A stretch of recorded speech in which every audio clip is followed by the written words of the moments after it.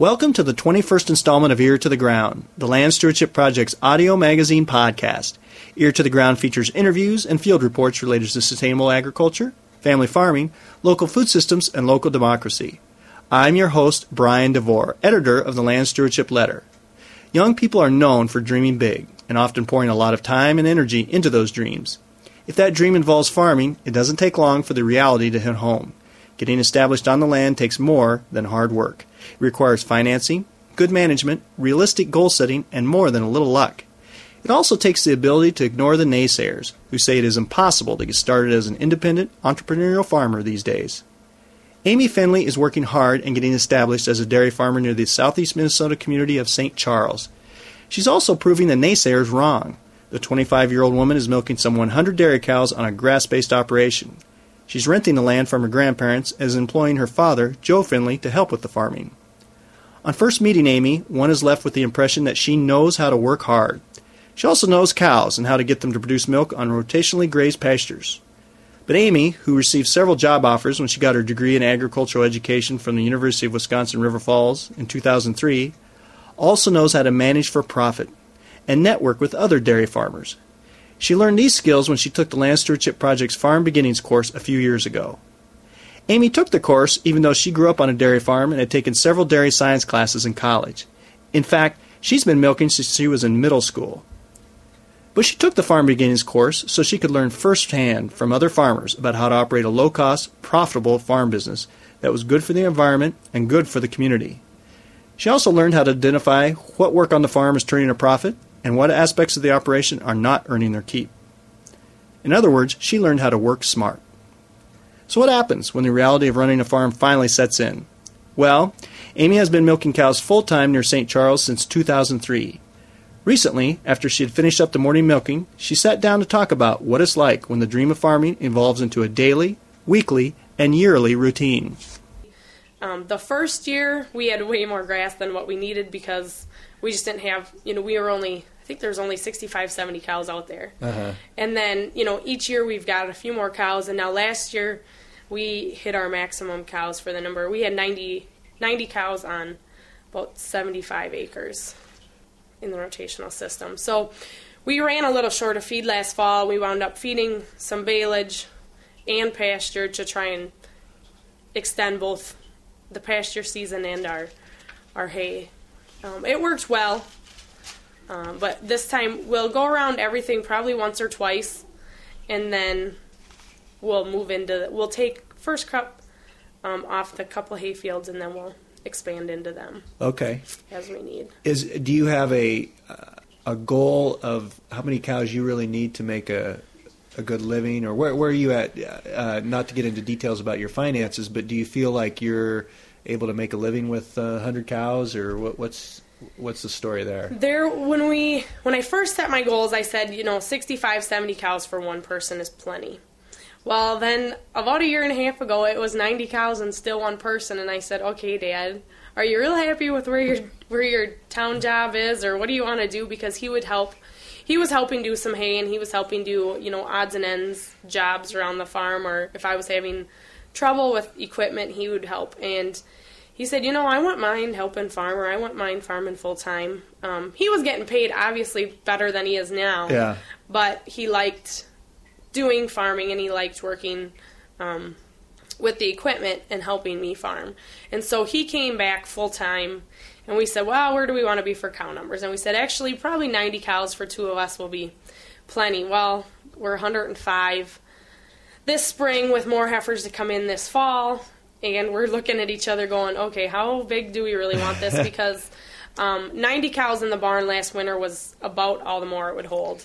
And so I think we'll be at 90 over the winter, and obviously we can calve some more in the spring, keep them through the summer, and then I've actually gotten rid of some springing heifers to another young couple that took the Farm Beginnings course, so just helping them get started with some springing heifers, and we've gotten rid of some older cows that have paid their time and needed to go just for various reasons. We milked them because they were doing okay and they were putting milk in the tank, but I think some of the heifers will be more profitable for me and problem-free, so that's where we've gotten rid of probably 6 or 7 old cows, and by fall, we said we'll have to get rid of either more springing heifers or cows, just so our numbers stay about 90 to 100 for the barn. And are you pretty comfortable with that as far as your income level? Is that getting you the income level you need to? Yes, you don't have any no. off-farm income, right? No, Yeah, no. so it's a full-time deal. Yep, it's 2 of us full-time on the farm. And right now, I won't say it's a great living. We make a living doing it. Obviously, we enjoy it.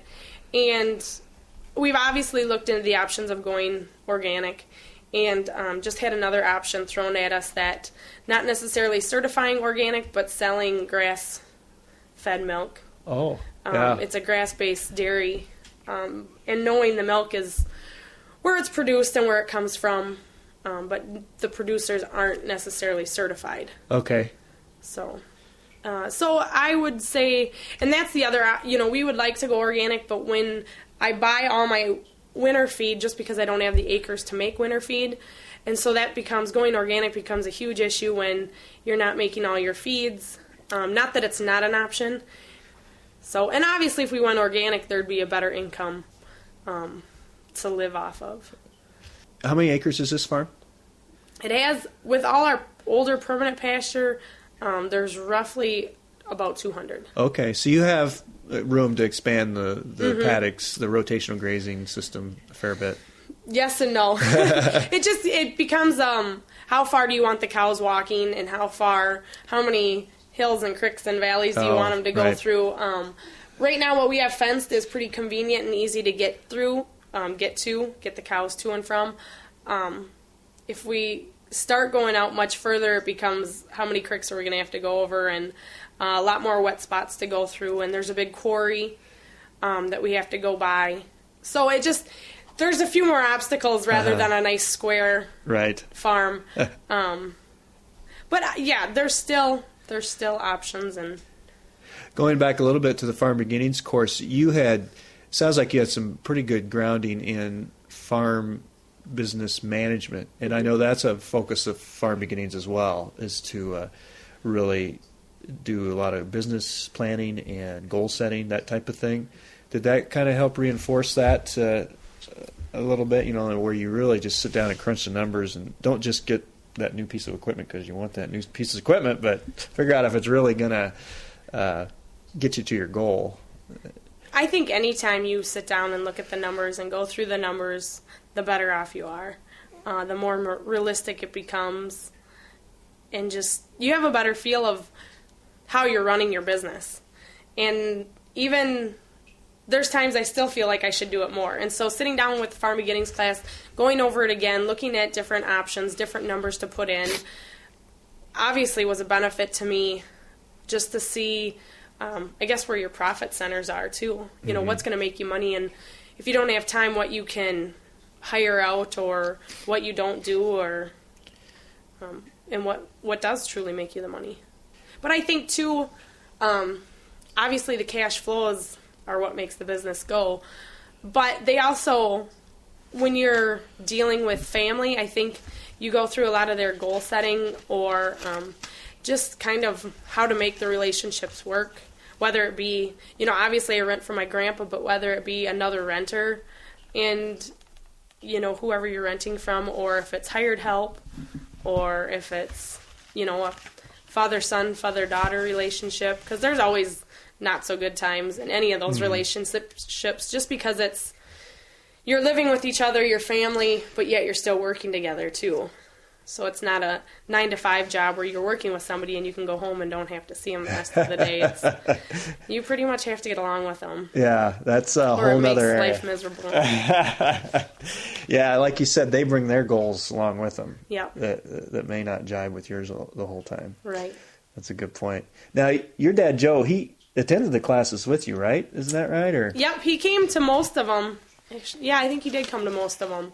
Probably 90% of them as well. And he always just said, too, it was a good refresher to emphasize what they had already learned. Or they always change parts of Farm Beginnings, too, based on what past participants have felt was either needed to add or drop, or that type of stuff. So, and it's always interesting just listening to people, some of the panels they bring in, Right. And they always have useful information to share. So right now, it's basically you're the sole kind of proprietor of this business, this dairy business, and how's the workload? I mean, your dad's helping out, but how's the workload? How does that work out for you? There's days. There's days you look at each other and say, what did we get done today? Because it doesn't feel like we got a darn thing done. Yeah. And we're actually looking at, we went back and said, really, how many cows do we need to be happy, make a decent living, and not feel like we're working 24 hours a day. Right. Which has been difficult lately just because our numbers are up. And actually our heifer numbers we have more heifers than we do cows right now just because we had a few really good years of heifers. So when you combine the two, and the heifers aren't on the same farm, they're at two other different farms besides the farm that we're on. It makes for a lot of running and a lot of, they're not even that far apart, but when you're moving bales every day and just making sure everything's fed, or in the winter making sure everything is bedded up, and we put in some long days, but I would say, the workload is manageable. And you have Ayrshires? Is that what you got? Or is it a mixed herd? Or? It is a mixed herd. I started with Ayrshires and then bought the Holstein herd to just increase my numbers enough so it was a full-time job. Okay. So, and everything's getting bred to an Ayrshire, so we're slowly getting towards Ayrshires. However, all the crosses still look pretty Holstein, and we have some that are almost 7/8 Ayrshire but still look Holstein. Huh. So, but I've been actually really happy with the crosses. They've done well for us. Obviously, if they're red and white, they tend to be a little easier on our grazing system just because they don't get as overheated in the summer as the black and white cows. But in the winter, I would say both breeds do fairly equal as far as feed and management-wise. Now, Amy, you have a degree in agricultural education, and you had plenty of employment opportunities when you graduated from college. You ever wonder if farming was the right choice? I still get it from family. Why are you farming? Why didn't you go into something that you know you're going to get a steady paycheck and you have retirement benefits and the whole 9 yards? I still had a problem getting rid of the cows, obviously. Our cows are kind of more like a pet dogs than they are cows. We get pretty attached to some of them. And obviously our show cows are some of the biggest babies out there. Mm-hmm. We haven't shown for 4 years, but there's still some of them out there, and they're still big pets. Right. But at the time I was teaching and actually really liked teaching ag and doing that. I actually got offered probably 4 or 5 jobs other than teaching, other than farming. All looked real good. All looked like they'd be very doable. But I said, obviously I'm young. I have an opportunity, I think, at the time, to rent Grandpa's farm and do that. And I said, realistically, if I got rid of the cows now and didn't do it, I don't think, in the back of your mind, you always think, oh, this is kind of what I want to do. But it's just always the not knowing, well, am I going to make it? Am I going to have enough money to pay all the bills and still live? And I thought, I'm young, I'm not married, I don't have any kids, I can work a little harder than I can when I'm 40 years old. Why don't I try it now? And if I go belly up, I still have a whole lifetime to make up the money and do whatever. So that's, I guess I just thought I was more young and ambitious and could start farming now and it would be easier now than in another 10 years or another 15 years. So that's, I guess, why I chose to do it. And obviously, I liked being outside. I liked the environment and knowing that I determined my own success. Yeah. And I could do what I wanted to and just set my own goals and try to accomplish them as for, not working. If you're working for somebody else, it's like you're working for somebody else's goals and for their success. And it was just easier to choose this career path, and I think it was more gratifying for me. It still is to do this than other jobs. And obviously there's good and bad days, and on the bad days you think, what am I doing? I could be done at 5 o'clock, or I could be, getting better pay, but it's not about the money, obviously, and it's not about the hours is why I'm doing it. I guess it's just what you enjoy and what you like. How old are you now? I will be 25. 25. Oh my gosh. Yeah. So you're, I mean, you're a lot further along in your farming career though than a lot of 25-year-olds. I mean, that's pretty impressive actually. Is that kind of where, did you kind of, I don't know if you thought about this, but when you thought about getting into farming, did you kind of think you'd be right at this point right now, maybe building a herd and that To be honest, I didn't even know where I'd be. Yeah. I mean, I didn't know. You always kind of think in the back of your head, this is where I want to be at this time, and in another couple years I want to be here, in another couple years I want to be here. And, you know, you try and set those benchmark goals. But I didn't know that we would grow the herd as fast as we have. Obviously, a lot of heifer calves have helped. And I didn't know when I bought the herd of Holstein cows how long a lot of them would last. You think, well, if I can get my numbers up, by the time their heifers are coming in, they'll probably be, you know, ready to be shipped, or something will happen to some of them, as it does with any livestock. But actually turned out to be really good, and I probably still have, I still have over half of them. Wow. So those are now 7-8-year-old cows, still in the herd, still doing quite well. And that's helped. And like I said, just good cow health, and the pasture obviously helps with that. You know, keeping your cows healthy, good feed. I struggled the first 2 years during the winter to find good feed. I rely on a lot of people during the winter to put up feed, and to try and find that was a big challenge, and to get the whole system of how it would work. And so finally now this last winter, I found a producer that just mixes a whole TMR. I go pick it up, drop it off here, and feed it. And I would say it's the best the cows have ever milked. It's the best they've ever, health-wise, they've ever been, and the best feed we've ever fed. But I think it all relates back to good feed. Yeah. And that's why we do so well in the summer. I just think because, you know, the pasture's really good. The cows love it out there, and it's just managing the cows. I mean, if you can get them feeling good and healthy, they'll treat you pretty good, I would say. So do you cut any hay on this farm here at all, or put up any all feed? The hay that we cut here is all heifer feed for winter. And actually last year, the first 2 years we struggled to put up feed, and you run around like a chicken with your head cut off trying to get everything done, and you're low on sleep and tired. You love summer because the cows are out and it's so fun to graze, but yeah, we just dreaded making hay because, well, one, it was just myself for a while, and then two, it was, you know, I didn't know the equipment. So last year I hired one guy to cut, rake, bale the hay, and put it into baleage. Everything's made into baleage for the heifers here, and worked absolutely fabulous. I actually last year in June ran a marathon, so I wasn't even here. Came back and it was all done and all set, and he said, "Here's your bill, and you can take care of it whenever." And so, I mean, it was the easiest time we'd ever had putting up hay ever. So that's exactly what we're doing this year. You know, he brings all the help.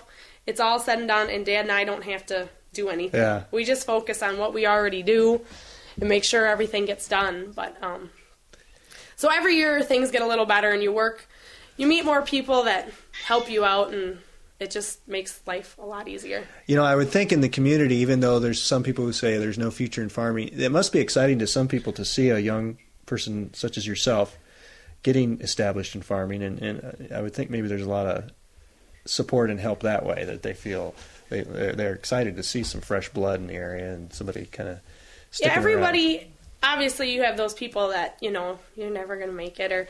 But I would say everybody I work with, whether it's our nutritionist or the vets or the banker, even just community people, say it's so nice to see the cows out there. You know, we really love that you actually are trying to do it, even though it's not the easiest lifestyle. You know, obviously there's a lot easier ways out there to make a living, but they said it's good knowing that somebody's doing it and it can be done. And it's interesting because there's a lot of actually young women my age that say, you know, is it possible? Because that's really, really what I would like to do, but everybody tells me there's no way I can do it.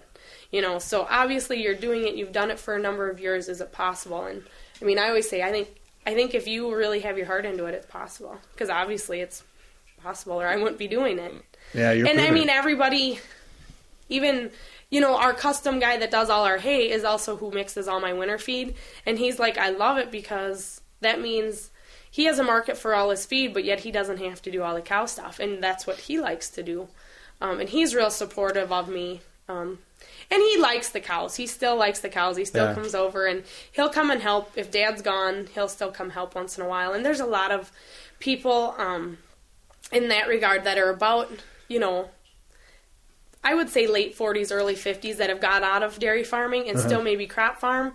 But there's 4 or 5 older, I shouldn't even call them older because they're my parents' age, but about my parents' age that'll come over if I need help and are willing to help. And that's always good to know because sometimes you never know when you're going to be in a pinch or what's going to happen. So, but I think as the community, they've been pretty supportive, and obviously we're close enough to town that working with the community is kind of a goal of ours, just to make sure we keep everything kosher and that nobody's unhappy, and because we don't work just 9 to 5. So. Right. Yeah, there's nights when we're out. Last year we bailed. There was one night it was going to rain, and it did. It poured the next day, so we were out baling and wrapping till 1:30, 2 o'clock in the morning. And the wrapper, have you ever heard one of their bale wrappers? They're noisy. They're very noisy. And so when you're right next to houses doing that, you're thinking, oh, I just hope they're not getting mad. And, the one guy made a comment the next morning jokingly. And he said, I know you had to do it because that's what you have to do. And so he said, don't worry about it. But you feel bad sometimes knowing that they've still got to get up in the morning. And that was the comment he made. He goes, I didn't care. I knew you guys had to be up earlier than I did in the morning. So they've all been, and actually there's 3-4 guys that work at the John Deere dealership that live right up here. Another one that's does a lot of farm business plans too. So they're actually directly tied with agriculture too. So it's good to have those types of people that live around you. And their kids love the farm and enjoy coming down and seeing and going on explores out in the pasture. And so, it's good to keep a positive relationship if you can. That's a good point. St. Charles is kind of becoming a bedroom community for Rochester. Mm-hmm. And I'm always surprised as I come out here every time there's more subdivisions, more growth that way. And you're right. Even though you're not near a big city area, you are kind of getting engulfed by it. You've got the Interstate 90 on one side. And 14 on the other. And then you've got these subdivisions. Coming up Kiefer Drive here, that subdivision's right up to your farm. So you have to be a good neighbor. Yep. Yeah. So, and that's not always easy to do sometimes, but it's just making an effort to do it.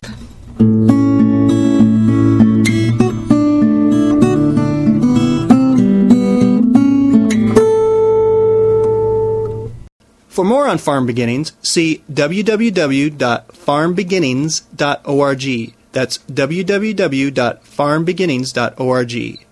There you will find out more about the nuts and bolts of this course and get a chance to read profiles of graduates who are out on the land making a go of it in farming. You'll also learn how to apply to the program in Minnesota, as well as other Midwestern states that have recently launched Farm Beginnings programs. Send your comments, criticisms, and suggestions about this podcast to me, Brian DeVore, at bdevore@landstewardshipproject.org. That's bdevore@landstewardshipproject.org. You can also call me at 612-729-6294. Special thank you goes out to Laura Borgendale, a Western Minnesota musician and LSP staffer who provided Ear to the Ground's theme music. And a very special thank you to all of Land Stewardship Project's members who make initiatives such as this podcast possible. If you're not a member and would like to support us, go to landstewardshipproject.org to learn how to join LSP. Thanks for listening.